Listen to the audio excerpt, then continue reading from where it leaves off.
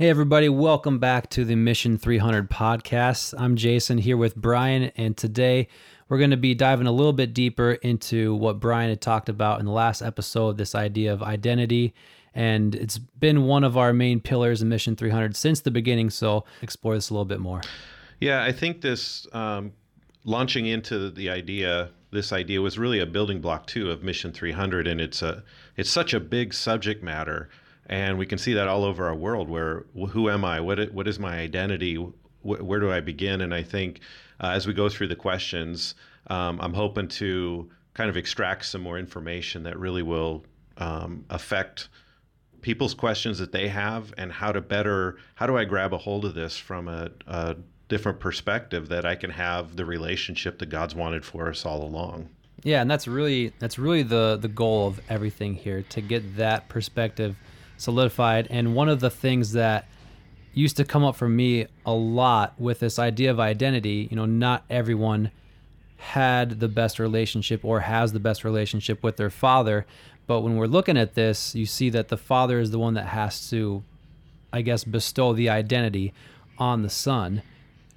But why can't we just kind of, discover our own or make our own identity or blaze our own trail, Like, why is it so crucial for the father to be the one that hands that down? Yeah, I think this is a great question. It almost makes us feel a little inferior, and almost that could frustrate a lot of people, even if you have a good dad or whatever, but you're missing an element of development that they can't take you further. I think this really can be, I think that's why we've resorted to, how can I discover my own self? I don't need anybody else. I'll find my own way. And if you look at it from the perspective of, let's say, if we look at a precious metal like gold or silver, there's a value to the gold or silver or whatever that thing is.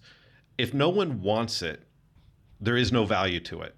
There has to be something that is creating the value, and it's usually from someone else. And so if you look at anything in life that has value or has meaning, it's because someone has placed value and meaning onto that thing. And then there's a truth measurement. So for instance, if I want to be great at something, I can say I am great at drinking coffee. Well, what's my measurement of what a great coffee drinker is? So there would have to be some level of truth that I can build off of. So that's always external. So if we look at it from that perspective, that everything that I am, I'm really more of I have to measure to something. So that's the criticalness of the source of life. So it has to be something external that you're measuring to. So it's kind of interesting when you're looking at it as being, it really has to start as an external thing. But at the same time, we're very, or at least it seems that we're very internally motivated. Like, that's kind of what our culture pushes. That's even what our churches push, is you've got to find it within yourself to rise up. You've got to motivate yourself. You've got to be the one that rises up and, does all this stuff. So how does that really tie in when you're looking at motivation, but your identity comes from an external source? Yeah, no, this is a great question. So you're a great musician. So I'm not. So I can ask you, if I were to sit in a room and say, what's good music? I'm not going to ask myself what it is. I'm going to go to someone who actually understands music. So let's say, for instance, you're internally motivated to do music. I remember you sharing a story of you didn't really like playing the piano in the sense that it was just so mechanical at first, until you got the freedom to kind of flow, and all of a sudden you discovered how much you liked it. But my question comes, what made you pick the musical instrument of a piano or a guitar, which you're also great at? What made you pick that? Were you just born one day and you just thought in your mind, I'm going to play a piano? I don't know what that is. I've never even seen one before. I don't even know what it looks like. I'm just going to play one. Where did you get the idea that the piano or the guitar would be a thing that would produce music that you want to do? And if I think about it, it was really kind of two things. Like, for some reason, I enjoyed it, and I liked the idea of being able to play music in general. But, well, to be honest, at first it was something that I kind of had to do. Like, I took piano lessons because when I was 10, I said I was interested in it, and I have no idea if I actually was or if I just wanted to be interested in it because that's what someone else was doing. But then it became a matter of, if I can do this, then I could, play at church or play in this band or maybe impress somebody with it because it's cool to have that skill, you know. But there was also something where I discovered it was something I really enjoyed doing, and I enjoyed doing it more than I enjoyed doing other things. So I would take time away from those things and put it towards that practice. But I mean, I hated practice. Like, piano lessons were like the dumbest thing in my mind. I would wait all week. I had lessons every week, and I wouldn't practice until a couple hours before my lesson that day. And then I would lie on my little practice sheet and tell my teacher how often I practiced during the week, and she was proud of me. But in reality, I put it off to the very last minute because I hated having to practice, because I didn't see why the practice was getting me anywhere. It was just kind of something I had to do. That brings up two ideas. So the practice was externally motivated because you had to do it for your teacher. Right. So you hadn't discovered, in that sense, an internal motivation. But if we step back even further, and let's say, I'm going to create a cruel picture in order to illustrate the point. If you were born, you had cruel parents, and they locked you in the basement, and all you saw was darkness. They never exposed you to anything. What would you be interested in? And the truth is, you would have no idea. You would not have a song in your head. Nothing would come, because there was no background to understand anything. So there's pieces that have to be there. There's our environment and things introduced to us create a background knowledge that we start attaching the things we're interested in, and we start seeing interest. So the more things I'm exposed to, the more things that I would become more interested in. So even though it became internal, you found a way to become internally motivated around the guitar. The external guitar itself and music itself had to be given to you. Right. It had to be come in from the outside. So this is my whole point, is everything still has an external input into it. So the same is true. The word father actually means source of life. So we're life. We get to choose now. We get to choose what enters in. So I could choose not to like music. I could choose to like music. I could choose to override my joyful desire of playing by becoming mechanical and pleasing the teacher. So now we're into pleasing people. So there is a point where we can see a flaw. Or I could be internally like, I want to go do this, so I'm going to spend hours being creative. So now I'm starting to see a gifting flow through something that was externally given to me. So it's a cooperation. It is working with both. But the idea that we're only individually motivated, I think, is part of where the flaw. So back to that point where the Father means source of life. So when you're created, you are bestowed life. You get to think, you get to make decisions, you have a will, you have an opinion, you have an idea, but it's all based on things that you've learned. And it's all based on the relationship you have to the source. So if you have a great relationship with your parents, when they ask you to do something, there's a natural bend to try to flow with them. If that was a bad relationship, you're going to try to figure it out on your own, but you're still going to look for other sources to give you the background knowledge to make your decisions. So that's the part where this is a kind of a long way to get to the simple point. Everyone has a source of life. It could be from a wrong source, or it's from a right source. And then we make decisions with that source of what we're going to do with it.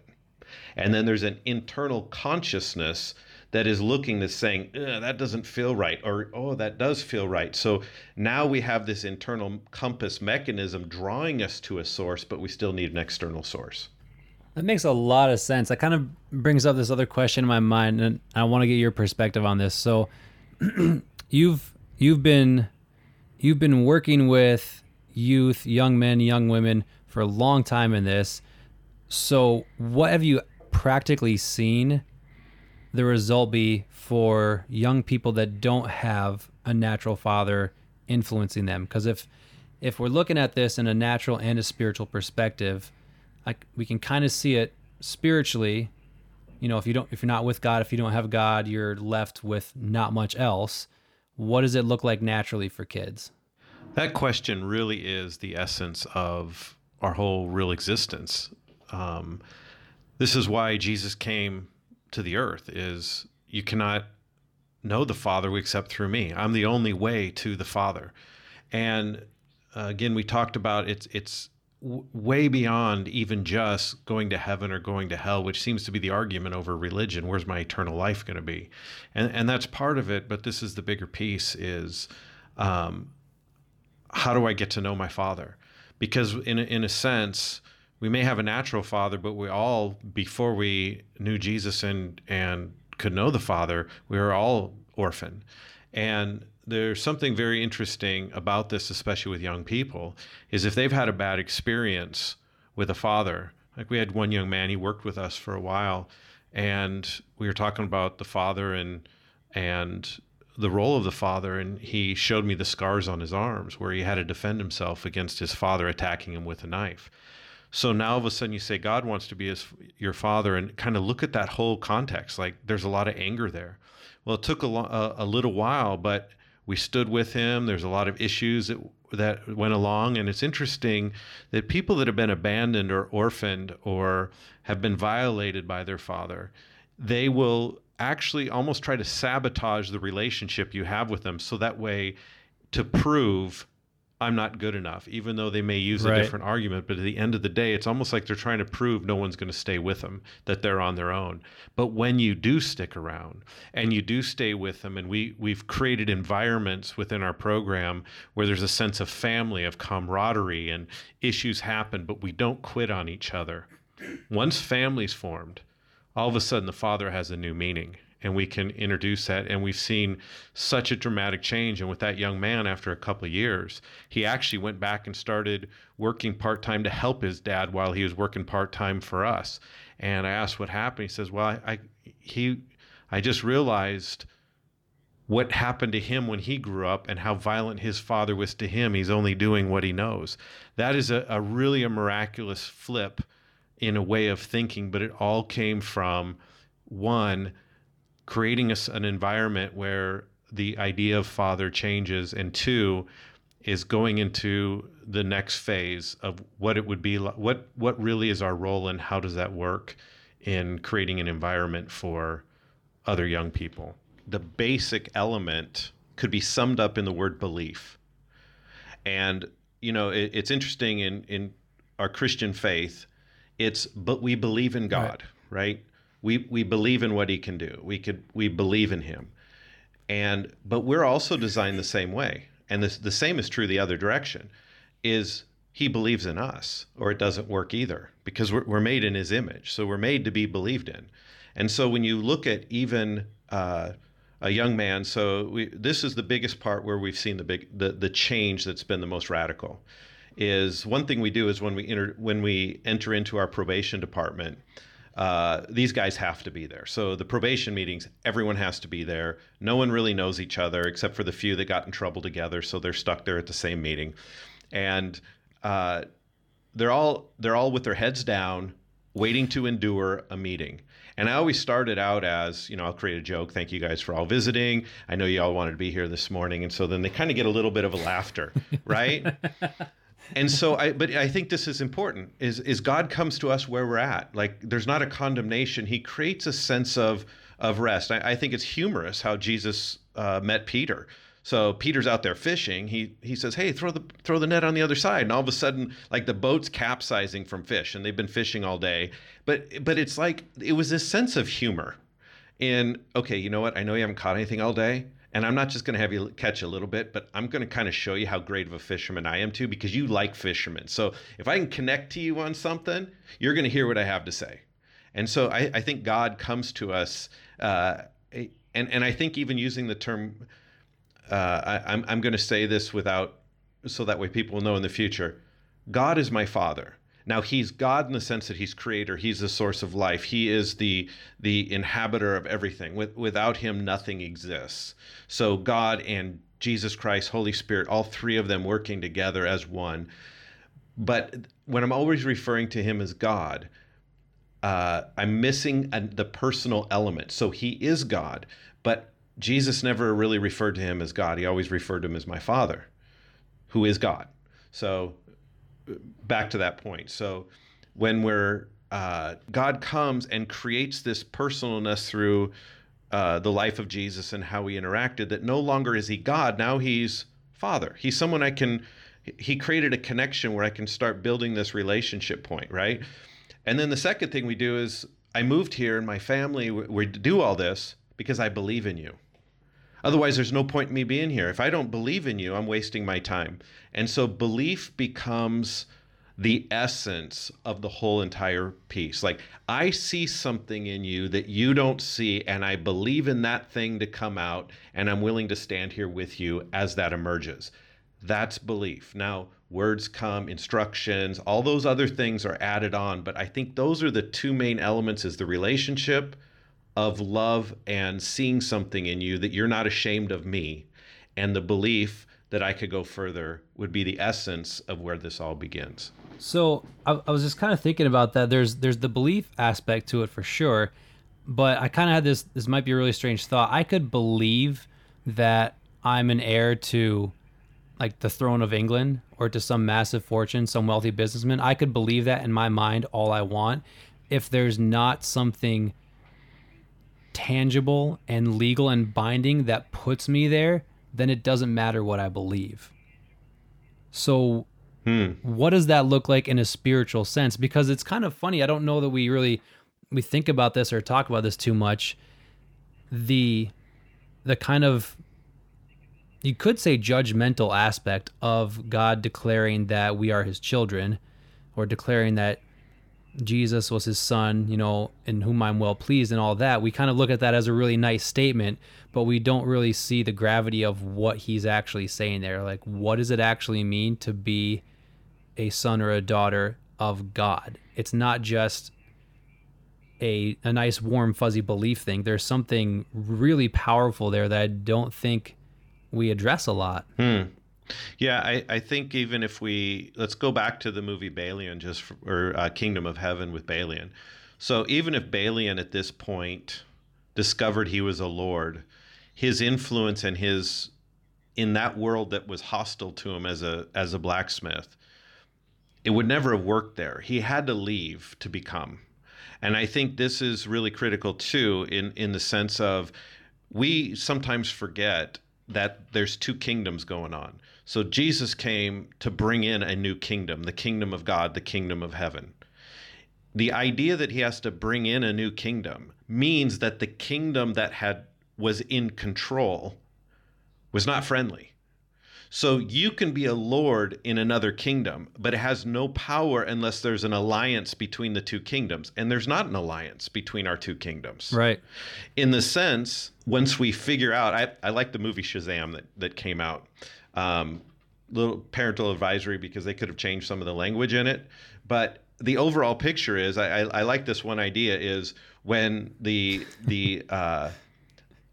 been warned. The seven evil forces, right? The seven deadly sins were trying to take control over the world, and Shazam had to go deal with that. And I thought it was interesting that they told their host, I forgot the evil villain guy's name, but anyway, they tell him, there's one greater than you, but if you destroy him now before he figures out his powers and he figures out really who he is, you can take him now. But once he figures that out, you won't be able to take him. And I thought that's true of us. Like, you discover what you are, but now there's all this force that comes against you from really discovering what that means. And I think most people who become Christians, or most people who are discovering who they are, it's almost like this force, like, hey, I'm something more. And then it like gets harder than before, or it feels like it gets harder than before, because now all of a sudden you're going to start looking at things differently. You were going with the river in a flow, but now all of a sudden you realize, I'm going the wrong direction, and you turn. Well, now all of a sudden the current's all going the other way. And I think this is where this building block starts. And I think in future podcasts we'll deal with that a little bit more. But I think we have to get those two elements, that there's something at war. So even though God comes to you and says you're this, just remember Jesus was the Son of God, and how accepted was he?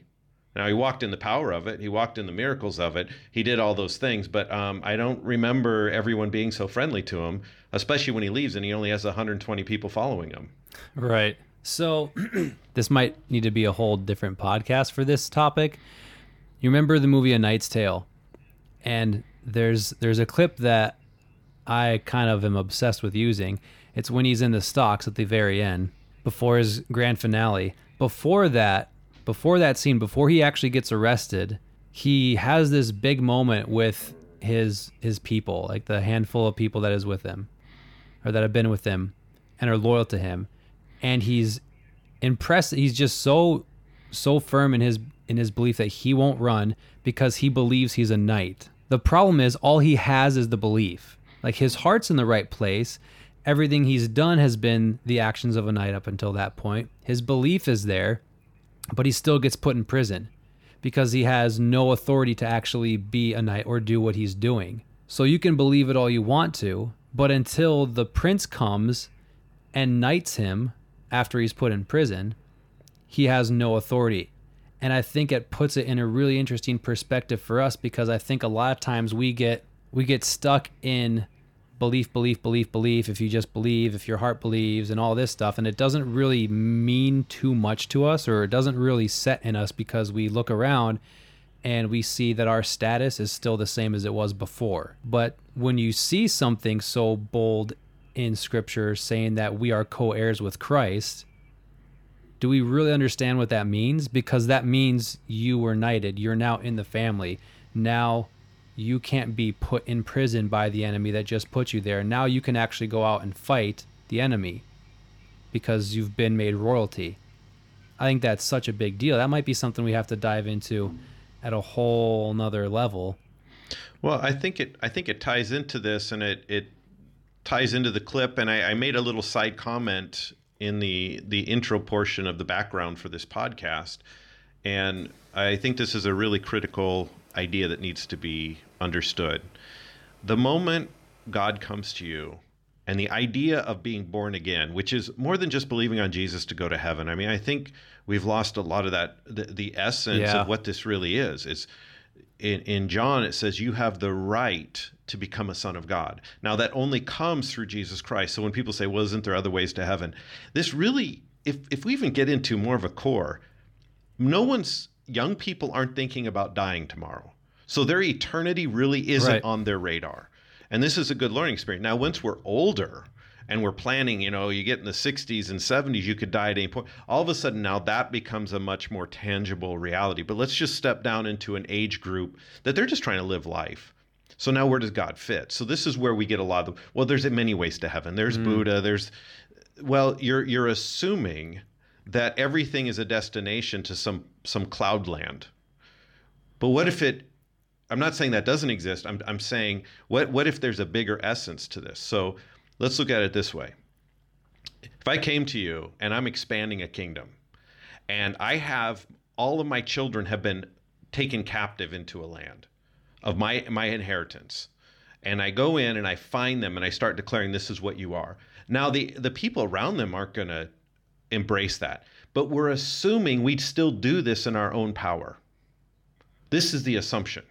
Okay, so before Jesus, I struggled with my life, and there's all these problems, and I'm trying to get these problems solved, right? Okay, let's just take a normal person. So they believe in Jesus so they can go to heaven, and now God's going to help them with their life. So now they're on a new journey.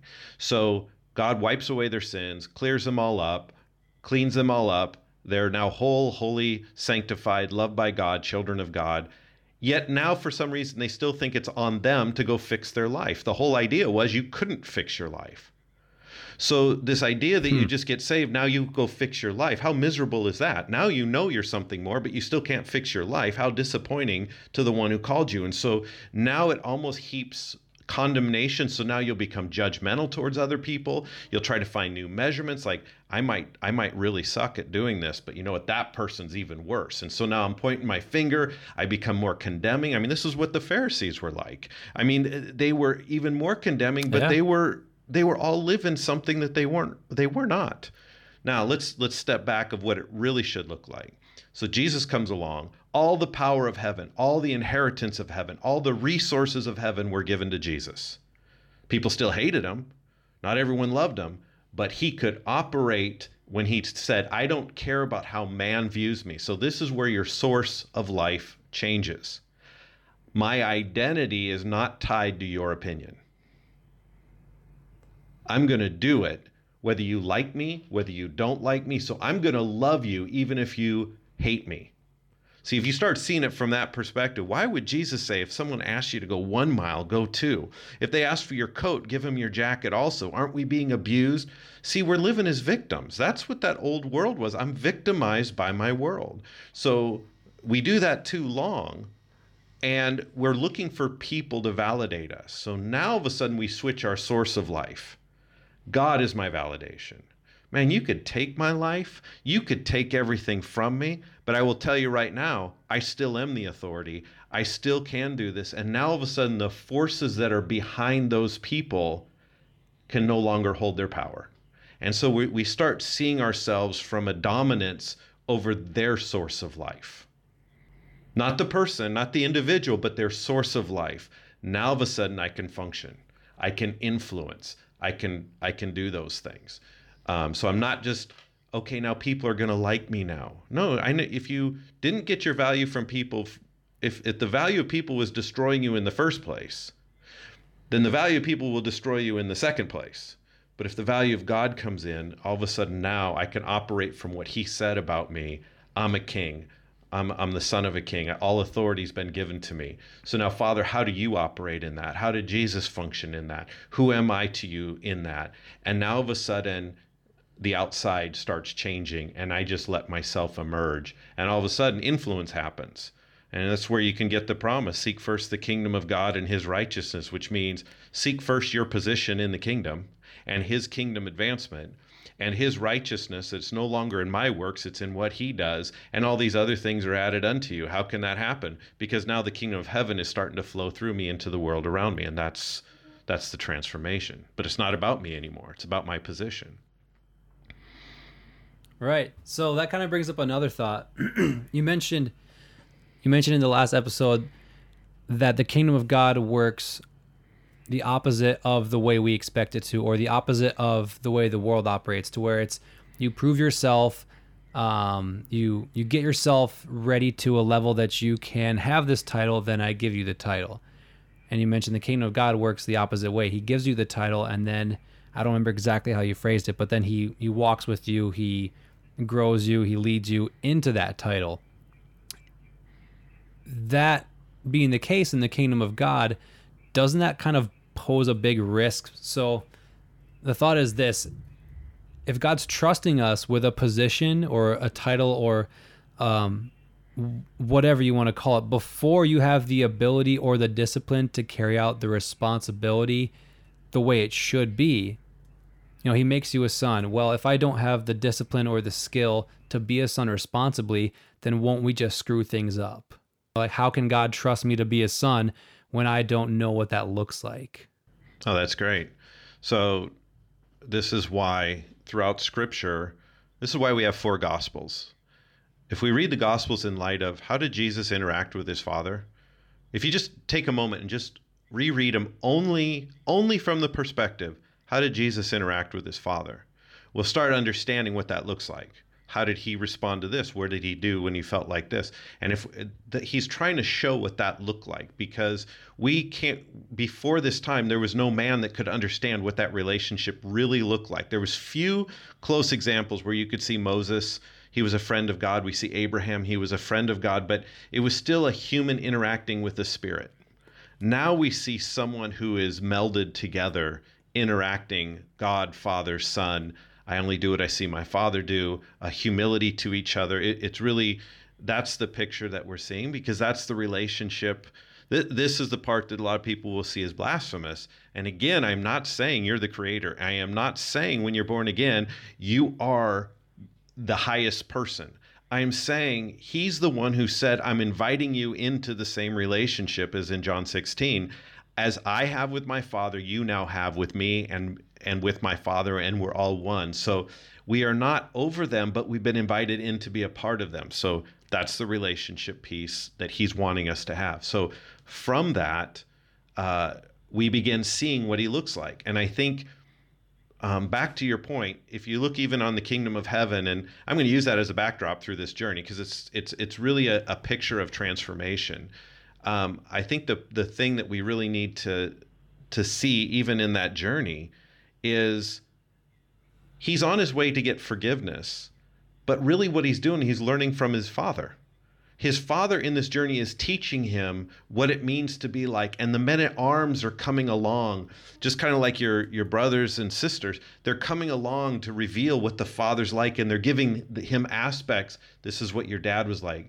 The priest knew Godfrey very well. So even later in time, the priest can advise Balian because he knew Godfrey so well. So these are the things that are building to him throughout this whole journey of even in that movie. And the same is true with us. But I think one thing, and this will be, we'll do a podcast later on over this subject matter, but Jesus saw himself in the Old Testament. And I think we've looked at things from my behavior change. And I think, let me just get this as a critical component. When we're born again, God is not trying to change your old man's behavior. It cannot happen. That's why he had to kill it on the cross. So when he said you've been crucified with Christ, your old man's dead to him. Now, does it mean you don't have behavior issues? Well, if I start calling out what you are and where you're to go, all of a sudden you have something to start attaching to. So my whole time now is encouraging you in what you are. Why would you do that? Don't you know what you are? This is what you are. Why would you go do that? Don't you know what you are? This is what you are. Everything's about what you are. The Old Testament was, don't do that, don't do that, don't do that. Well, what am I? Don't do that. Reward, punishment, reward, punishment, reward, punishment. That's how slaves are made. And it says we were slaves and servants under that system. But now we're sons. So what does the son do? This is what you are, so you do this. This is what you are. And I am convinced, you said a word, responsibility. When we discover what we really are, we want the challenges of life. We want the responsibility of life. We're willing to give our life to something, and we want that. But if we don't know what we are, we become slaves and victims. Now we want everybody else punished for our misery. Sure. Yeah, and that brings up a big difference. I mean, you've got a perspective of a slave is, I wish the master would take this problem away from me. The perspective of a son is, okay, Dad, how do we handle this problem? And that's personally where I've seen the biggest change in my perspective and in my growth, to be honest, when I stopped praying from the perspective of, oh, dear God, there's this situation at work or in family or this relationship, please fix it. And for whatever reason, it didn't get magically fixed. But when I started approaching things from, okay, how do you look at this? How would a son handle this?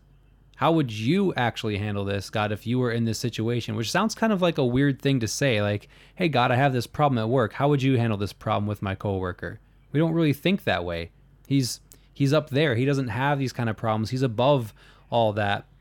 But we miss the point that he came down to our level to be with us, to interact with us, because he sees something in us that's worth being with, that's worth growing. And I've got to trust his opinion that if he wouldn't waste his time on us if there wasn't value to be pulled out in the first place. And so if that's the case, then I might as well lean into it and see how he would handle things, see how a son would handle things. And it's funny, when I start doing that, it's within minutes, my perspective completely changes about whatever problem it is. Whereas before, you never really get freedom or peace from a problem if you're just waiting for God to snap his fingers and magically make it go away. You're never gonna feel at rest in that. But the biggest problems I've faced have felt less severe once I start praying that way or changing my perspective to that. Yeah, that's good. And I think, and again, once we go through this podcast, we'll go for identity, and then we'll begin discovering your strengths that emerge from that, which will deal with your position, how to deal with those problems. We'll kind of get more into that from that perspective. And I think, what would it feel like if you truly in your heart knew the person inviting you into the place, into his position, your father, someone who loved you and cared for you and valued you and brought you into the position? I think we need to step back. What would that feel like? How restful would you be when everything you were wasn't even considered? It's what you are. I love how Balian comes and goes, I've murdered somebody. Now, granted, this is a movie, so this movie is not saying this is how God treats us. It's just a great picture of our human nature a little bit. But even in that picture from a natural father, here's this father going, I have men at arms. I can go to war. I'm ready to go to battle for this. But he said, his son, his Balaam comes to him and says, I'm a murderer. He goes, aren't we all? I mean, you just leave it right there. It's like, in other words, I don't care what you were. You're my son. Like, it wasn't like, oh my gosh, you are? Okay, I got to go find a new son. Hey guys, can you send him back? He wasn't quite what I was expecting. You know, it was absolutely an irrelevant point to him. And the same is true with God. He loves us and he knows what we are. And he says, yeah, so? Right. My son Jesus already took all that. My son Jesus absorbed all of that. So I know. So that's why he came. So I can have you now. And so once you start bringing him in that new identity, but leave it at this one point. If Balaam still tried to remain a blacksmith running this thing, he would have wrecked everything his father created. He had to change what he was. Not change what he was in identity, but change his thinking about what he was. And if you really believe you are the thing your source of life is telling you, you will function in that matter. If you believe that you're a worthless piece of garbage, you will function in life that way. And I think that becomes the critical essence of this whole thing. Whatever that source of life has convinced you about, that is what you will act on. And so much of our problems has more to do with how we think about things than it is because these things are against us. And I'll leave this one other point too, is you had mentioned some things about slavery and victimization. The moment we sit in our mind and say, why is this happening? Those are victim questions. If the question is, who do you want to be to me, Father, in this situation, and what is my response to it? Those are son questions. Let me put it this way. How would you handle this situation, Father?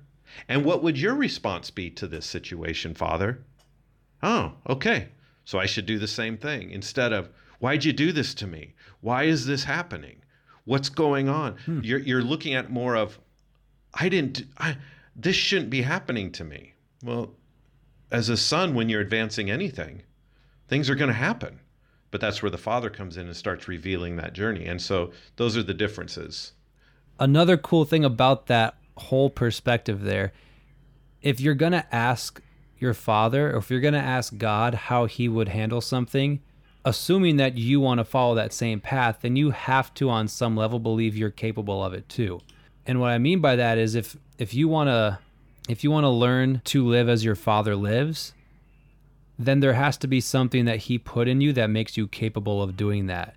In other words, you can't just be this lowly, pathetic wretch of a being, because a lowly, pathetic wretch of a being should not ask God how he would handle something and try to do that.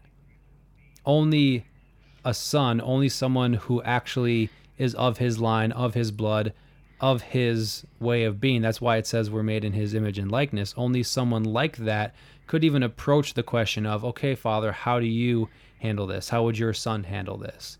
I think that in itself should kind of shake our perspective a little bit on how we see ourselves. Because if you're even asking the question, that's a pretty bold thing in the first place. Because you're saying, I accept that you've put me in your family, in your kingdom, in this position. So now how do I walk in it? Like that's the big thing that Balaam had to shift in his mindset, because the first time he met his father, he rejected it. But he had to come to the point where he accepted, or at least he came to his father after everything went down. And so he accepted his position.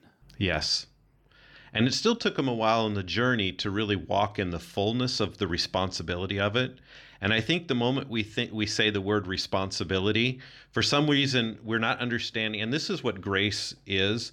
So grace is the empowerment of your position that is bestowed on you. So Jesus had a position bestowed on him that he didn't earn either. It was bestowed on him by the Father. In the sense, when he became a man, it had to be bestowed. Now, before he became a man, it was his, but he gave it up to come as a man, then God the Father bestowed it onto him, his son. Okay, so now has this thing bestowed, and he's growing in this thing, this position, this identity, this strength, and I think it's important to look at that. So it says we grow in grace. So every time we go see the word grace, get off the idea of I can do something or I can't do something. It has nothing to do with permission for behavior. It has to do with position that changes the motive of behavior. If you knew you were the son loved by your father and he was training you, if he corrected you, you wouldn't take it as a negative. You wouldn't take it as him hurting you. He's correcting you. He's guiding you. He's doing this. And you want the challenges of life. You actually embrace, give me some challenges so I can win. I want to see you advance versus take away all these problems. Give me nothing.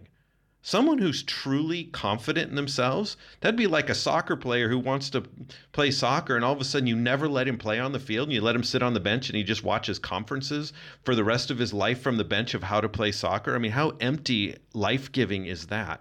No, put me in. Well, you haven't played before, so it's going to be kind of hard. I don't care. I want to grow. And they get out and they fall down. They get kicked. They get their shins beat up a little bit. They lose the ball. They're not as good as they thought. But then the coach pulls them aside and said, hey, let's work on that in practice, and you're going back in the next game. And then pretty soon they start playing because the coach sees what they can be. Like he knows he just has to get rid of this stuff.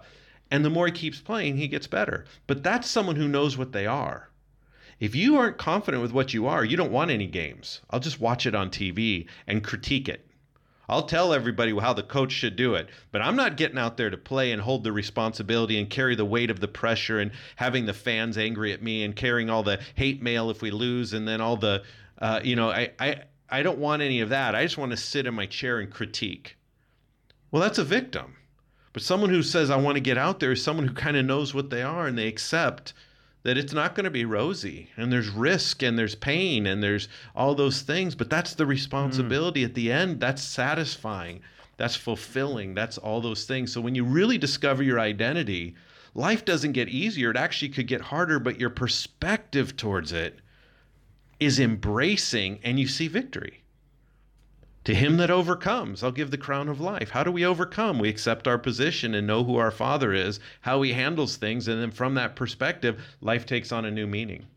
You know, to conclude this podcast and this discussion, I think we just need to leave at this one point. And again, we'll discuss more in the future podcast because we're going to continue the series around identity. So as discussion questions come up. But I think one thing from this first podcast, that if we could walk away with this one idea, God our Father is pursuing us to build trust with us, that he'll know that he believes in us and we begin believing in him. And this is the building block of everything, because without this, none of the rest works. And so when he talks about that you would understand the height and the depth in his love for you, for a woman, that means one thing. For a man, it means another. And I think for a man, it's a deep respect and belief and basically saying, you step out. If God, the Father was speaking to you, Jason, he says, I so believe in you. You step out. I've empowered you. And no matter what, I got your back. And I'll keep teaching you. And if you make a mistake, I got your back. I got your back. I got your back because I believe in you. And I think this needs to be the building blocks before anything else happens. So that's this first intro to the podcast of the big main idea that we need to start with, is that the Father believes in you. We appreciate you guys listening in today. If you've got some questions about the material we're covering or have some stuff that you want to ask us, you can leave a comment in the podcast here. You can find us on the website, outboundlife.org. There's a whole contact page right there. You can go to Facebook and look us up there, Outbound Life on Facebook as well. Brian is going to be in the States in October and November of this year, 2019. We've got some speaking engagements and conferences, a lot of cool stuff that's coming up. So stay tuned for any updates and specific dates on that.